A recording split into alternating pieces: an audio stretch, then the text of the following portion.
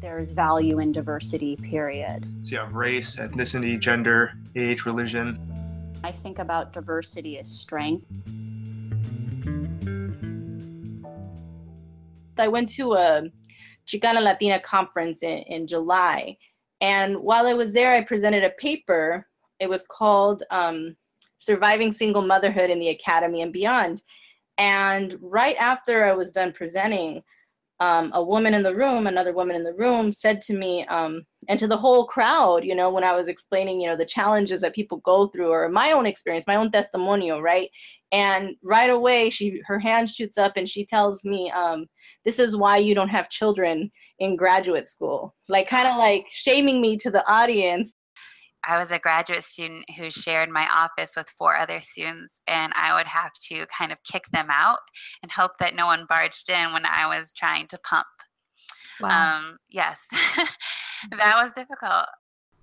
Hello and welcome to another episode of Voices of Diversity. I'm your host, Gabriela Casares, postdoctoral scholar here at UCHRI. In today's program, we'll be discussing the theme of mothers of color in academia. The voices that you just heard come from 2 of our 3 guests, Irene Sanchez, Latino Studies instructor and author of the blog ChicanaPhD.com, and returning guest Whitney Pirtle, assistant professor of sociology at UC Merced.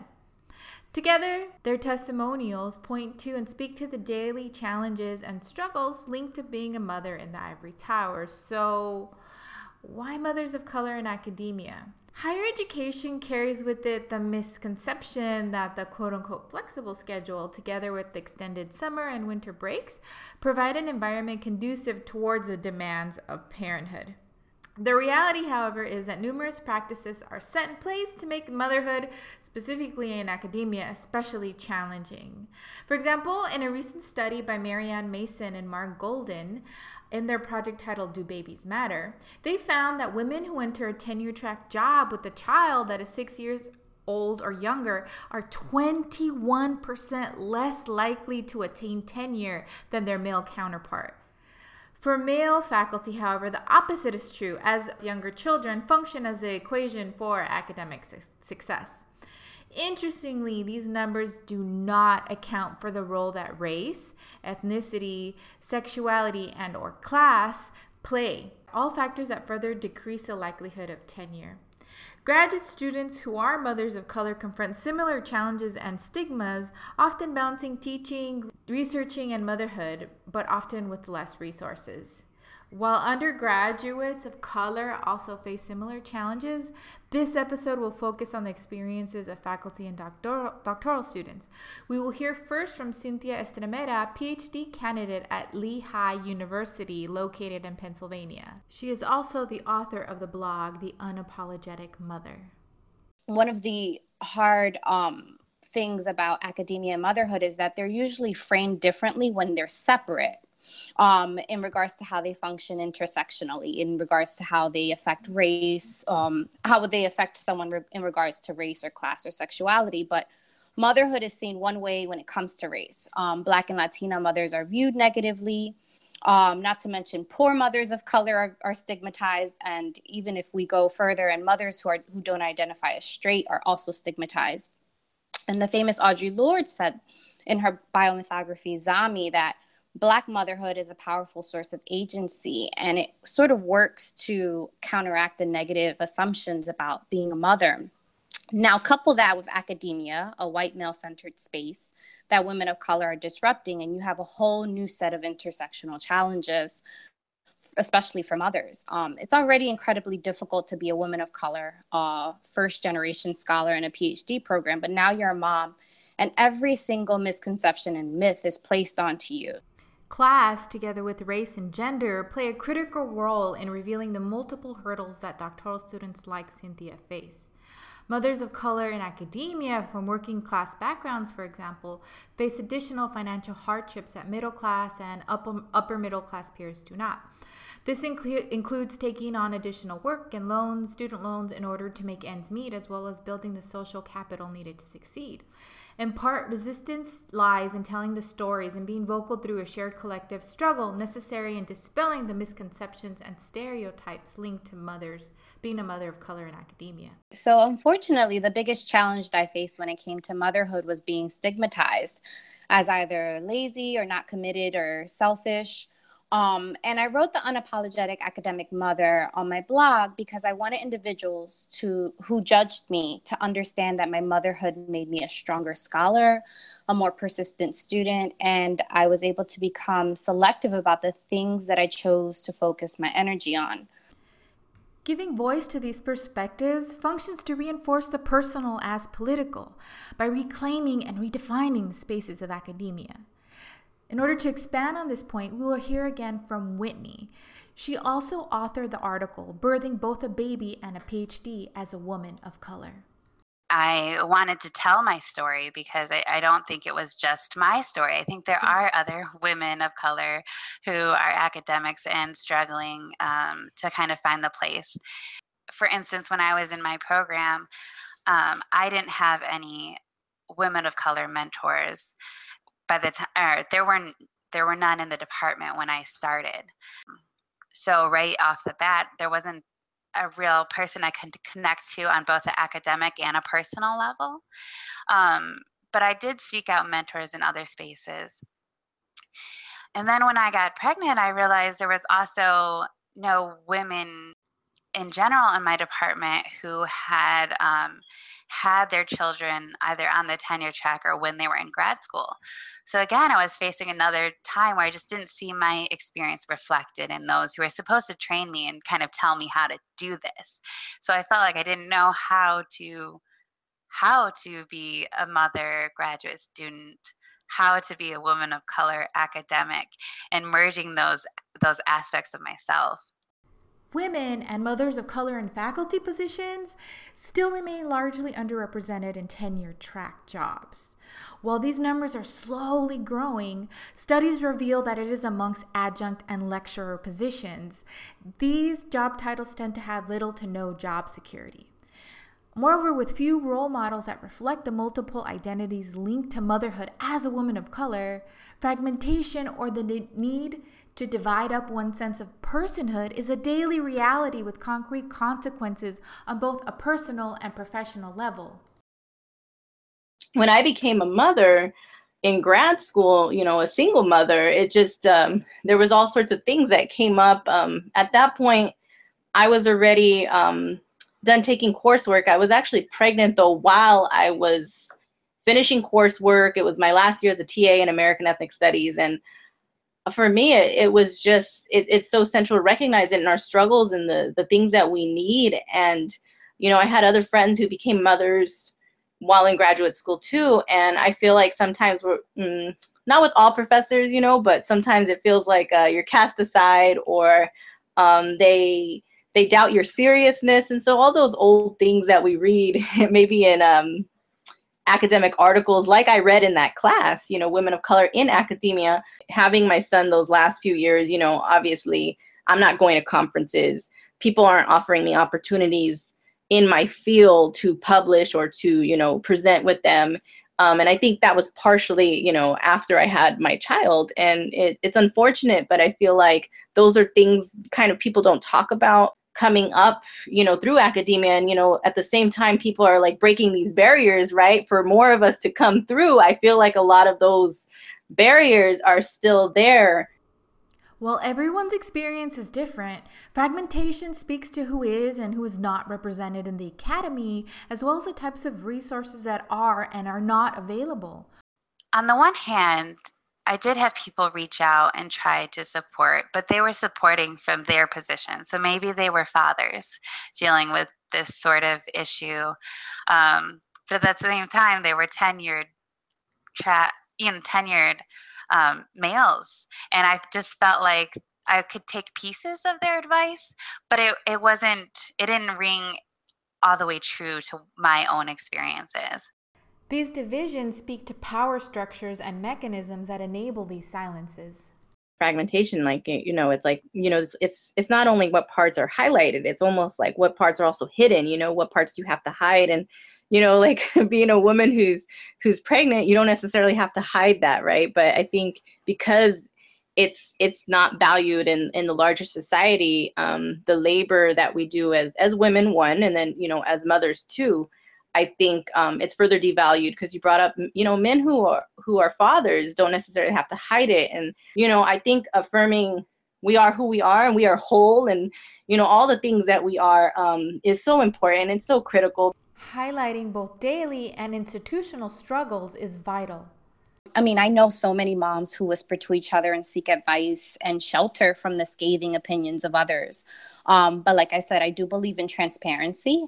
And I think that if I wasn't vocal about my challenges as a mom twice in a PhD program, then things for the next mothers in my program would be much more difficult. I feel like even though I went through hardships, that other moms and moms-to-be shouldn't have to go through what I did. And they should also be made aware of those who are supportive and those who will be their village. So if we continue to sort of pass the line of, this is the community of individuals who will support you, who will lift you up in this process, and there's sort of that safety net, then we will begin to feel more comfortable having these crucial conversations that change the structure of the institution, because people believe that babies don't belong in academia. I think that if we don't begin to continue to reinforce that safety net of the people that can make institutional change and can be supportive in those efforts of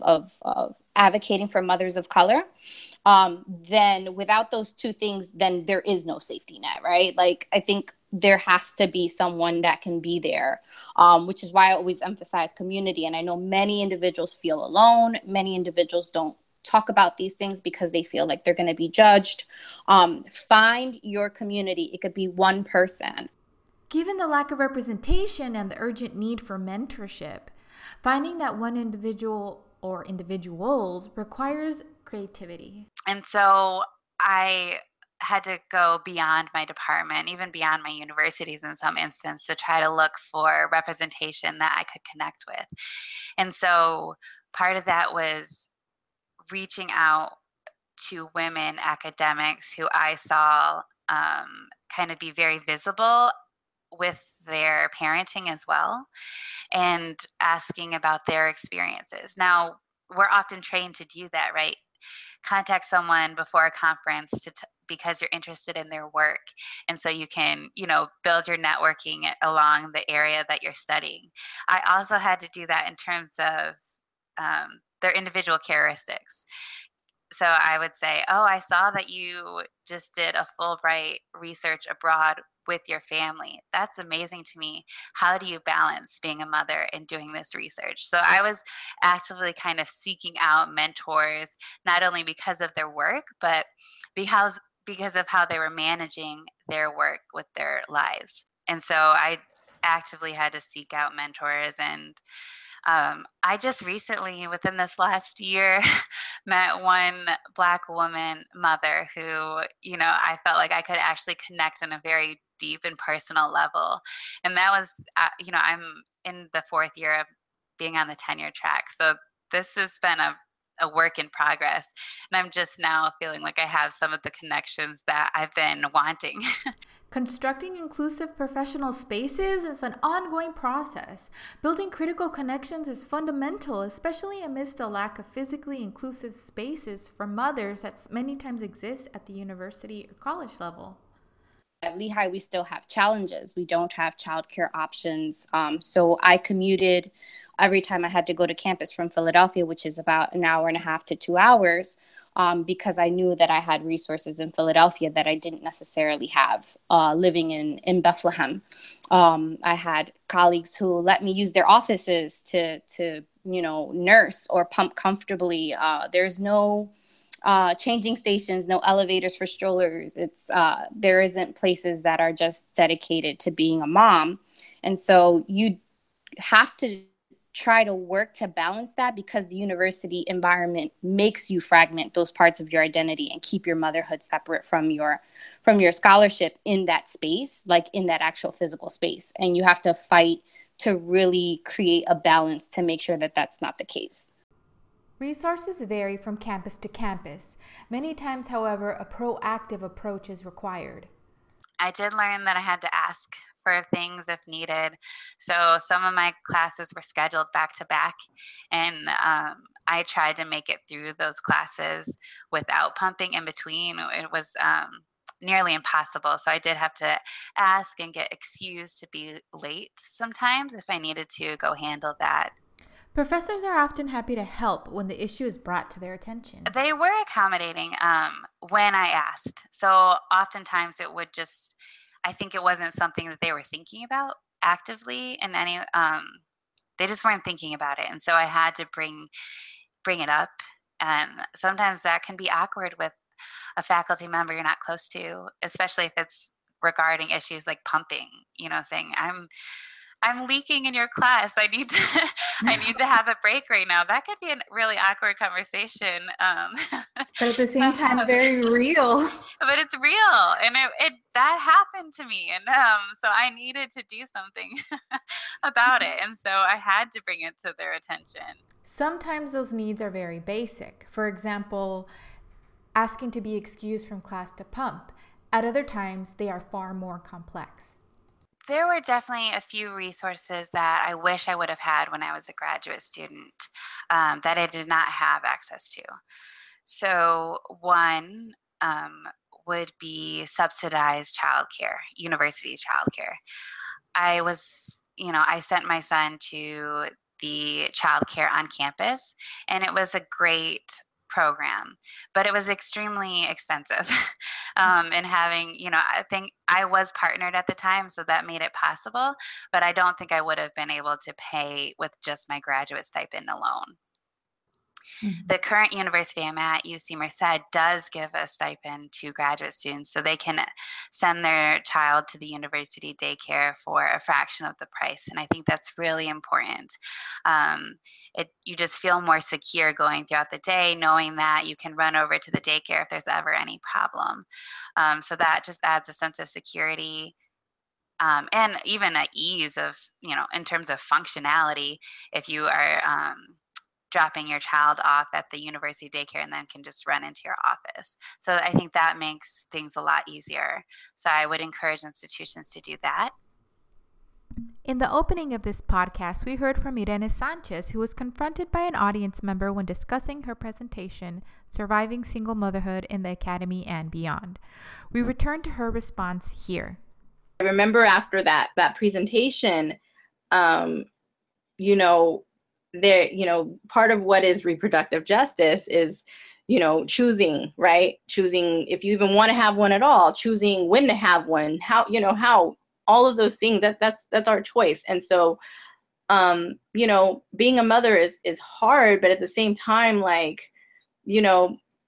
it's part of who we are if that's what you want to do. And I just don't feel like any of us should be shamed for being any part of who we are. Being a mother is a huge part of who I am. It's not everything, but it's a huge part of who I am. And I just don't feel like anyone should be shamed for anything that is part of their identity and the core of who they are. And that's, again, where the intersectionality, comes in. It is just that shame. Like, we shouldn't be ashamed of it, and we should have that support. And when you're there trying to kind of get it, you got to find those people that are willing to kind of have your back, I think. And so, creating that community and those bonds, it's hard, but there's people out there, and I think once I was ready to be more vocal about it, I think I found more of it, and I'm thankful for that. And so I think talking to each other is important. Being vocal about these matters is key. Cynthia again. I know that the institutional structures that are in place are not, the culture is not there to sort of empower women and empower them to become parents. And what needs to change is the way that schools and institutions and universities see their graduate student parents and support them, and also their faculty parents. That's foundational. And most students and most faculty are too scared to ask for help because they don't want to seem like they're not taking their work seriously. So once the culture continues to change, people will think of academic mothers differently, and we can advocate for a shift in the types of resources that parents receive.